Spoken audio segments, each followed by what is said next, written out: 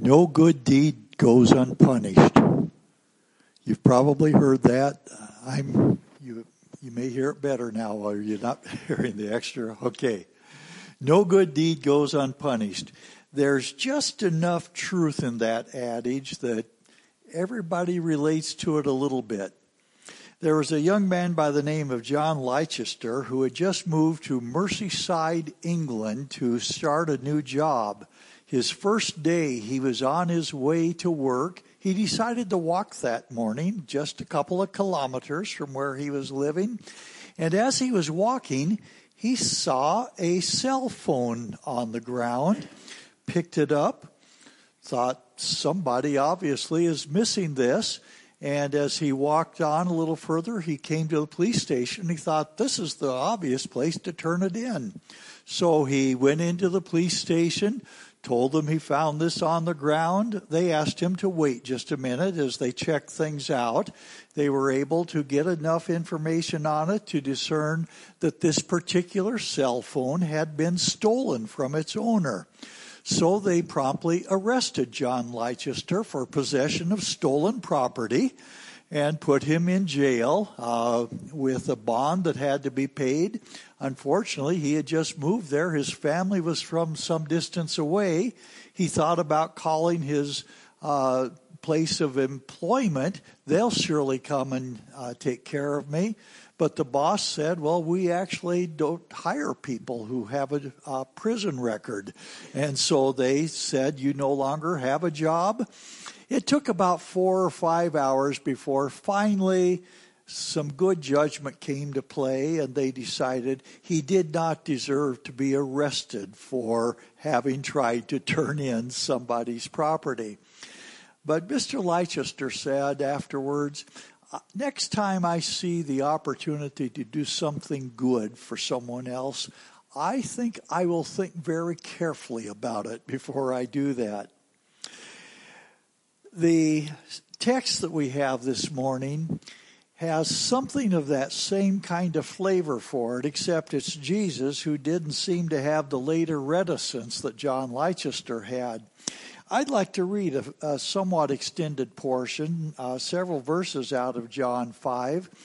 Feel free to follow along in your own scripture, or I'll try to read in a way that will be sufficiently clear that you'll be able to understand it. Starting with the first verse in the 5th chapter of John. Sometime later, Jesus went up to Jerusalem for a feast of the Jews. Now there is in Jerusalem, near the sheep gate, a pool, which in Aramaic is called Bethesda, and which is surrounded by 5 covered colonnades. Get this, it's a beautiful setting. Here a great number of disabled people used to lie, the blind, the lame, the paralyzed. One who was there had been an invalid for 38 years. When Jesus saw him lying there and learned that he had been in this condition for a long time, he asked him, "Do you want to get well?" "Sir," the invalid replied, "I have no one to help me into the pool when the water is stirred. While I am trying to get in, someone else goes down ahead of me." Then Jesus said to him, "Get up, pick up your mat, and walk." At once the man was cured. He picked up his mat and walked. The day on which this took place was a Sabbath. And so the Jews said to the man who had been healed, "It is the Sabbath. The law forbids you to carry your mat." But he replied, "The man who made me well said to me, 'Pick up your mat and walk.'" So they asked him, "Who is this fellow who told you to pick it up and walk?" The man who was healed had no idea who it was, for Jesus had slipped away into the crowd that was there. Later, Jesus found him at the temple and said to him, "See, you are well again. Stop sinning, or something worse may happen to you." The man went away and told the Jews that it was Jesus who had made him well. So because Jesus was doing these things on the Sabbath, the Jews persecuted him. Jesus said to them, "My Father is always at work to this very day, and I too am working." For this reason, the Jews tried all the harder to kill him. That's quite a story. Try to catch what all's gone on there. First of all, let's look at what the setting was. The setting is a pool. It's a beautiful pool that had these colonnades around, provided shade. The pools there in Jerusalem were attached to one another through a conduit. They were reservoirs collected when there is rain and provided perhaps some additional spring water, so that they were places where people could go to get fresh water. They could go to get the water to bathe. This particular pool had a pattern of occasionally bubbling up from the bottom. And this one had drawn special attention because people believed that something was going on. These were healing waters. You've heard of healing spas that people want. These were perceived to be healing waters. Now what we have here is a tradition that can be well established, but no cures are established. There's no record of any cures from the water.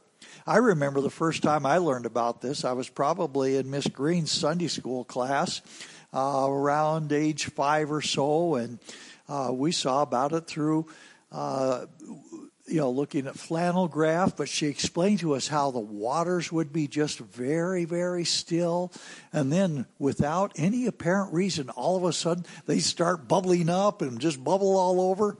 How about that, boys and girls? Can you imagine that? And we asked, why did they do that?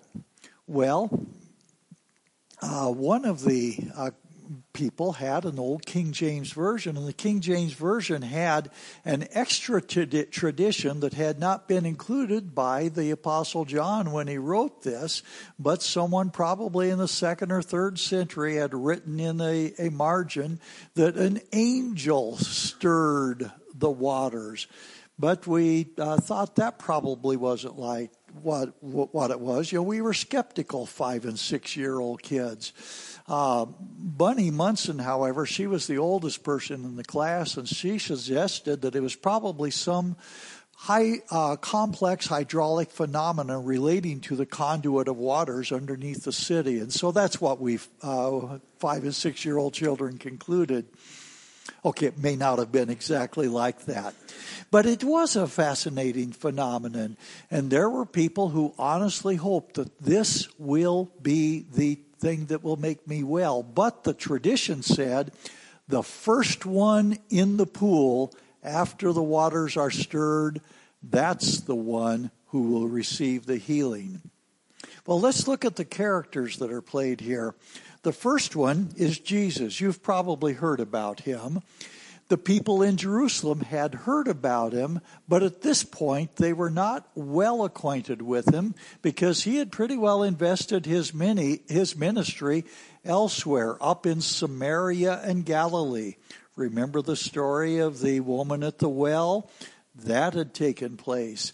He had begun to do some healings, and the word of that was spreading, but they weren't really ready for him, and this was not going to be his major entry. But he came in to Jerusalem. And it's interesting that in coming into Jerusalem, he came for one of the religious celebrations, one of the feasts that it's appropriate to go for. It's like getting together for a major worship occasion. He did not go present himself to the king. He did not seek out the leaders. First place he went was a place where needy people, the neediest of the needy people, were gathered. That's what Jesus did. Now there's also this lame man. We never get his name. Somewhat interesting character. Jesus approached this man. He'd heard that he had been paralyzed for 38 years. I don't know if you know anyone who has been enormously paralyzed for a time like that. Life is really challenging when the body is not working well. Jesus said to him, "Do you want to be well?" That might seem like an obvious question. I've spent some time this week traveling with my friend Steve Cottam. And Steve was our family doctor for a number of years, and he is just now retiring from his medical practice and is trying to reorient himself to do medical mission work. And so I took him over to Indiana to get acquainted with some people who can help to foster his involvement in that medical work. But we were talking, and he said, when I went into the practice of medicine, I saw as my major calling to help people fight the diseases that come and ravish the body. He said, more and more it seems like my calling is to help people to deal with a lifetime of inactivity, physical inactivity, a diet that is low in nutrients and rich in calories, and also to help them deal with the effects of habits they've developed that have been destructive to the body. Smoking tobacco, drinking alcohol, and consumption of other various drug substances that really prove negative to the body over the long run. And he says, people will come to me now and say, "Doc, make me well." And I have to say, I really need a lot more cooperation from you if you're ever going to get well. Well, the question for this man, that would have seemed like an obvious question. Do you want to be well? Why, of course, except his answer was really a non-answer. How can I be well? I don't have anyone who can help me into the pool. That's a challenge. Now, if indeed the tradition were true that the first person in the pool is the one who's going to get well, in any race among crippled people, the ones who are less crippled are likely to win the race. This man was really crippled. He really didn't have a chance on his own of being the first one into the pool. Does not seem to be a very sophisticated person. Kind of interesting that when he was asked, he asked, "Who did this? Who told you you could carry your mat, walk about?" First time I've walked for 38 years, and now he's carrying it's just a little rolled up straw mat probably. So he's carrying it about. And who was this? Don't you think you'd be a little curious about who it is that has just produced this tremendous miracle for you? And a little later, Jesus did meet him in the temple, and he said, "Stop sinning or life is going to get worse for you." We don't really know what sin he was doing. There might be some reason to suspect.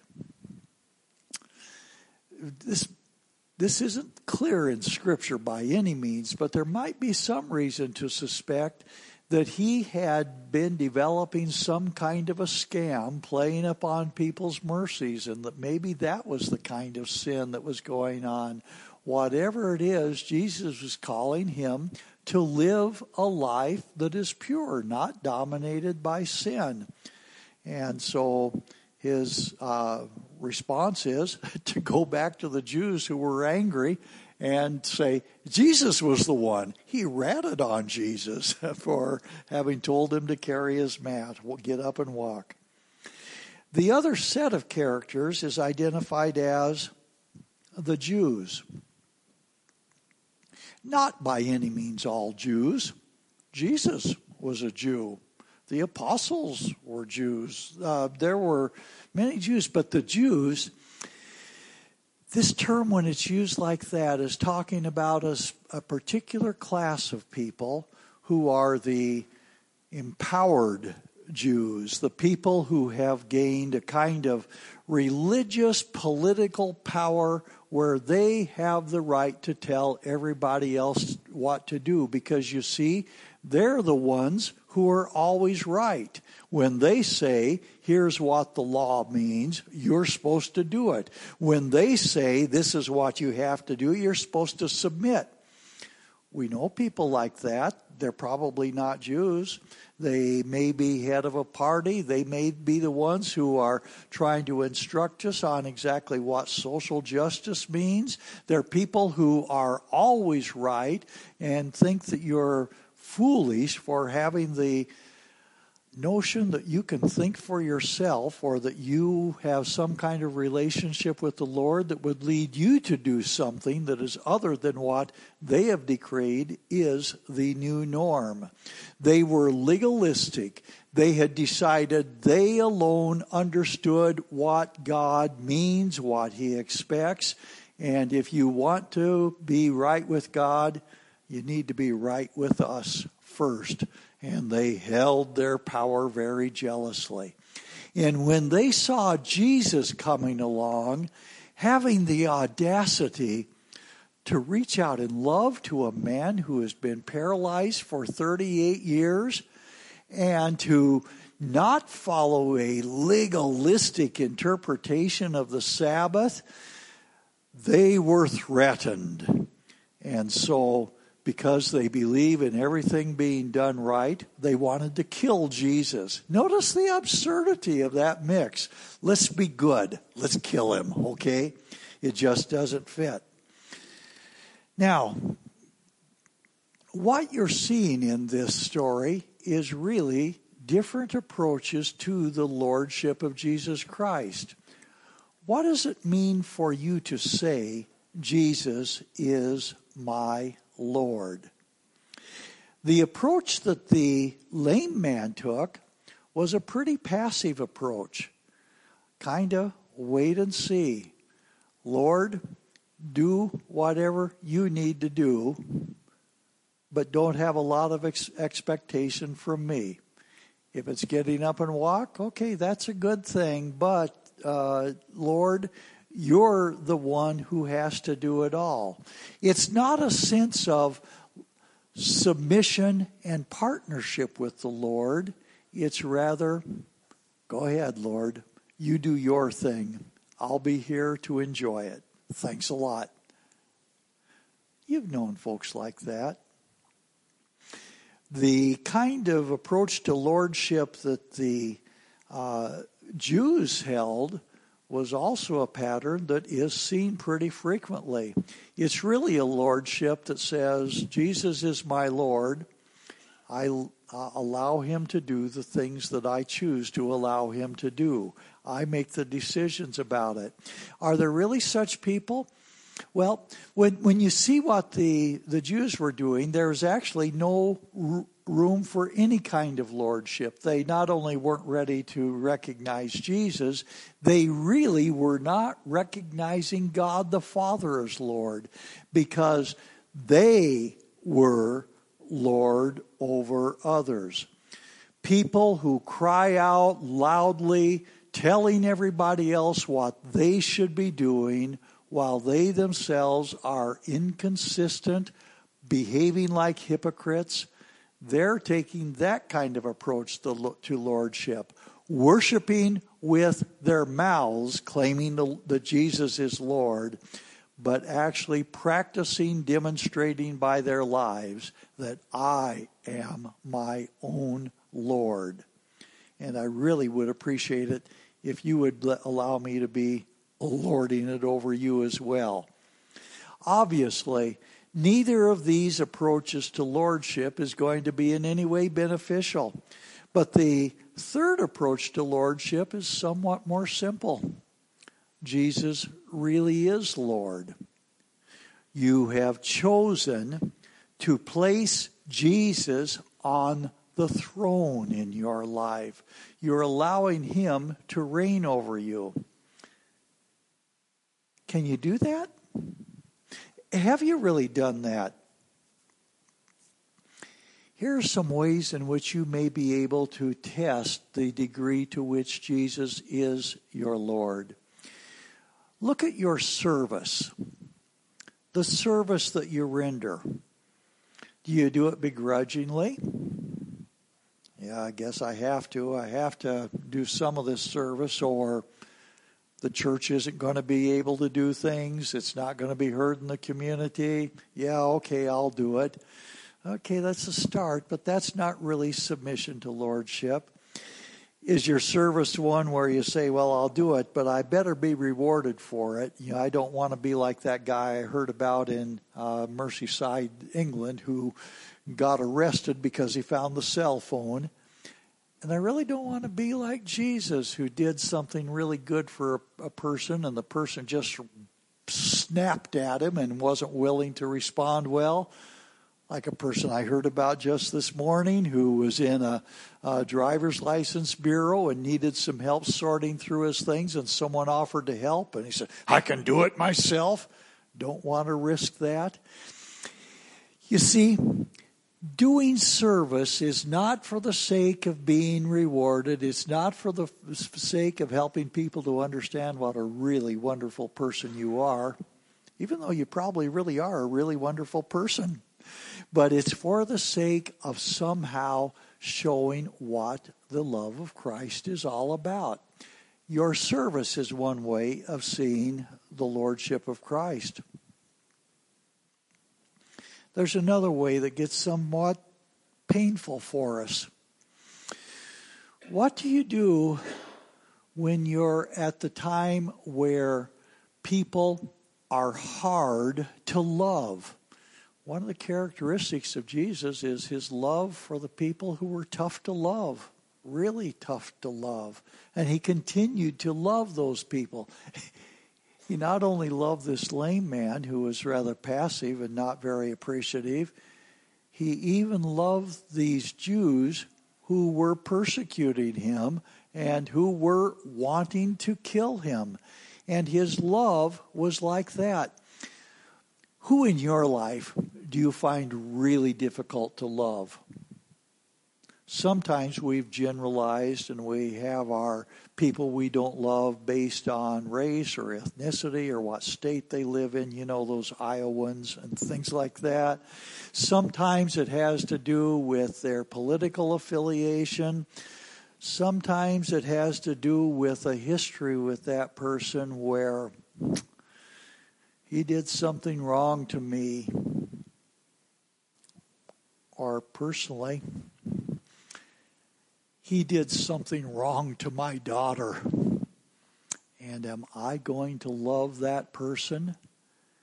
It takes a while. It takes a significant effort to implement love where it does not spring naturally because of the lack of loving behavior that person has shown. That's one of the marks of the Lordship of Christ, where you allow the Lord to do some transformation of your attitudes. Showing the Lordship of Christ may come in some of your most difficult moments.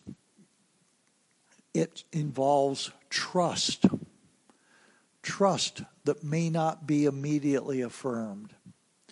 Do you continue to trust that God is indeed Lord over your life when you've just said goodbye to the person you love the most in life? When you're standing at a graveside of someone who's been a part of your life and you always want to be a part of your life, and you have to yield up this person whom you've loved because life has gone. Do you have the trust that God is still at work when those relationships that you've treasured are being broken? Can you trust that God is still with you? You see, the Lordship of Christ demands that when life is at its most difficult point, you're still confident by a choice of confidence that God is at work in your life. Another way of assessing your lordship is to check how you identify yourself. What is your first identity? Okay, does anybody ever here watch a program on television called Wheel of Fortune? Is there anybody who doesn't? Shame on you if you don't. I mean, that's how I learned to read. Okay. Notice how people introduce themselves. Well, I do this. You know, I'm a technician. Usually avoid naming a specific company, but I have this job, and I have it's usually a fantastic wife or something that's really quite a description. Some of the most wonderful spouses in the world are apparently related to the people on Wheel of Fortune. What if, well, most important thing you need to know about me is I'm a Christian. Not that I'm a 75-year-old bald-headed former professor. That's irrelevant. I'm a Christian. That is my primary identity. I'm a Christian when I'm dealing with decisions that are to be made in the workplace. I'm a Christian when I'm dealing with driving down the road and deciding whether or not to pull out my gun to shoot the person who's just cut me off. I'm a Christian when I'm out to eat and the waitress has failed to bring me that little stick of celery that I hoped would be upon my plate. I'm a Christian. All of my behavioral choices are rooted in my being Christian. When that is the most important dynamic in my life, then the Lordship of Jesus Christ has been personally applied in my life. How about you? Is Jesus your Lord? How do you know? What do you do? How do you serve? How do you relate? How's your heart? How do you wrestle with the most painful times? How do you struggle with the most difficult to love people? How do you make your choice? If your first choice is, I'm a Christian, therefore, here is what I'll do, then you are exhibiting the Lordship of Jesus Christ. We're singing a hymn of invitation. What was that one? I saw it in the bulletin.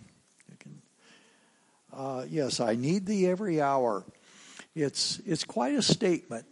It's basically an acknowledgement that at every moment you need Jesus. He, you see, is your Lord. If you need to make some kind of decision to affirm for this congregation of people that you want to join them in your pursuit of the Lordship of Jesus Christ, I'd encourage you to step forward, and you're going to find a whole congregation of people who want to surround you and support you in hoisting up the Lordship of Christ in your life. Please respond.